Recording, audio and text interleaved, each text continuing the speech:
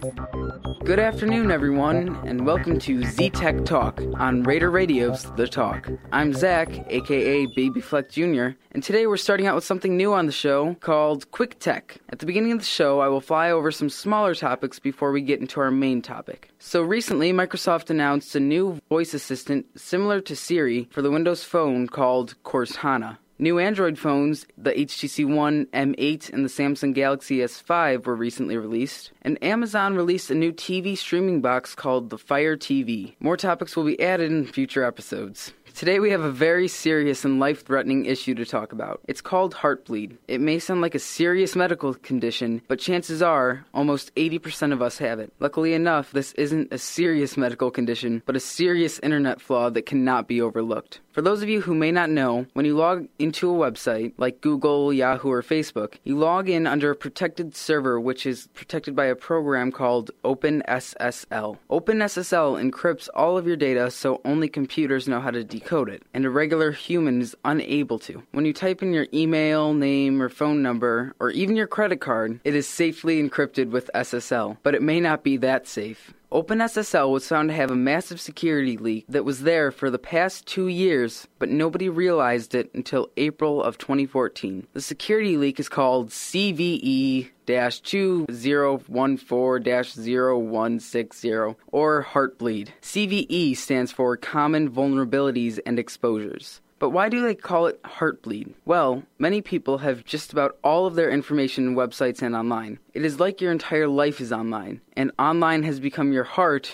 with information about you that is being leaked or bled. Let's think about what this information is. We have websites such as Google Drive, OneDrive, or Dropbox that stores all of our data rather than storing it on our computer. We also put credit card information, names, emails, and phone numbers, and so much more on the internet. As for every website affected, someone may have any information you put into it. Sadly, however, we won't ever know if someone has taken your information. Heartbleed can be affected without any fingerprints left behind. There are many websites affected, such as Google, Yahoo, and Facebook. There are many more major websites affected as well, but there are much too many to name. Again, no one will ever know if our information was stolen from the affected sites, so I recommend you change all of your passwords. Also, if you are one of those people who uses the same password on every website, it is a good idea to change all of your passwords, even if one of the websites that you use was not affected by Heartbleed. There's a chance that someone who may have gotten your password and email address will try it on other sites to see what they can get into. Overall, most websites have been fixed. If they were affected at all, there are some websites such as PayPal and ironically Target who have not been affected. The best thing you can do to prevent yourself from any issues is to change your passwords. In a technology-filled world, there are always going to be more and more people out to get you. You won't even know who they are. If you're unsure if a website you use has been affected, you can go to the website at filippo.io/heartbleed in order to test a website. You can also head over to heartbleed.com for more information on Heartbleed. So here I've got pretty much everyone from Raider Radio in this room right now, but specifically I've got Drake and Leela on the microphone right now. Do you guys have any questions? How'd you find out about Heartbleed? Did you hear it on the news or was it like all over the internet? Well, it was on the internet and the news, but specifically I found out about it from a website called cnet.com, which was created by CBS. Do you think even though this was on the news and people did see it and read about it, people are actually going to go change their passwords? It depends on how much people actually care about it, and if some people don't have all that much online, they're not too worried about it, they might just let it go. But some other people might be really worried about it and really want to change their passwords.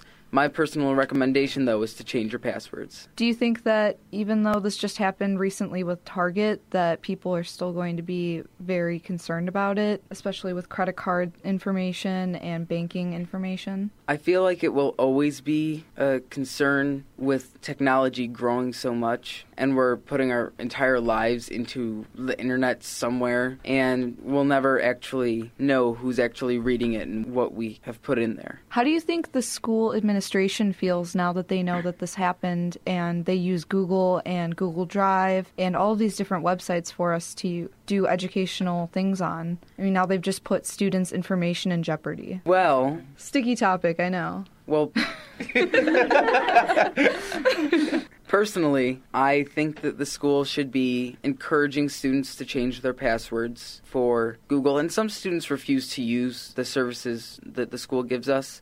However, if a student is using those services, the school should be pushing for them to change their passwords so the school doesn't become liable for putting that information in for the student. So you think as a student, it would be responsible of the school to make it mandatory that everybody take a day out of class and go down to the computer lab and change their passwords? I feel like that might actually be a really good idea, but I don't know if the school will do it. After you heard about this, did you immediately switch your passwords on everything? I wouldn't say immediately. I heard about it late at night one day and I was lazy.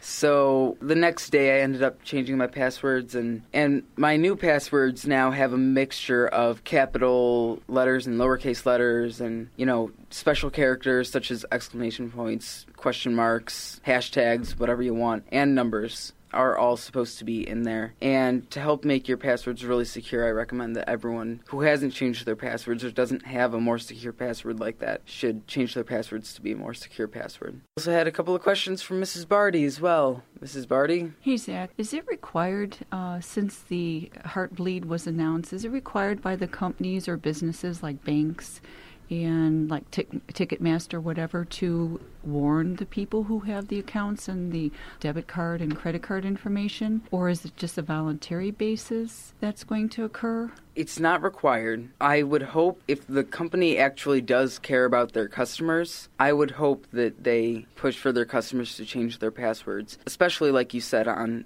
banking websites where a lot of information about you is stored. Yes, a lot of personal information. So I'm surprised none of my banks or any of my accounts that I have my personal information that I purchase online has not contacted me. And if I didn't hear it, I was probably like the rest of America that, okay, maybe this is just something that's in passing. I didn't think it'd be that serious. Well, we'll actually never know how serious it is. It's possible that no one ever actually got the information, but we'll never know because there are no fingerprints left behind. Is this something that happened outside of the United States again, just like Target was attacked? They said that it was something a group outside the United States. Is this something that we're getting targeted again from other countries? Well, it was actually found by a security team whose job it is to try and find errors in encryption and such. So is this at a governmental level, or is it the government that's checking this out, or just an independent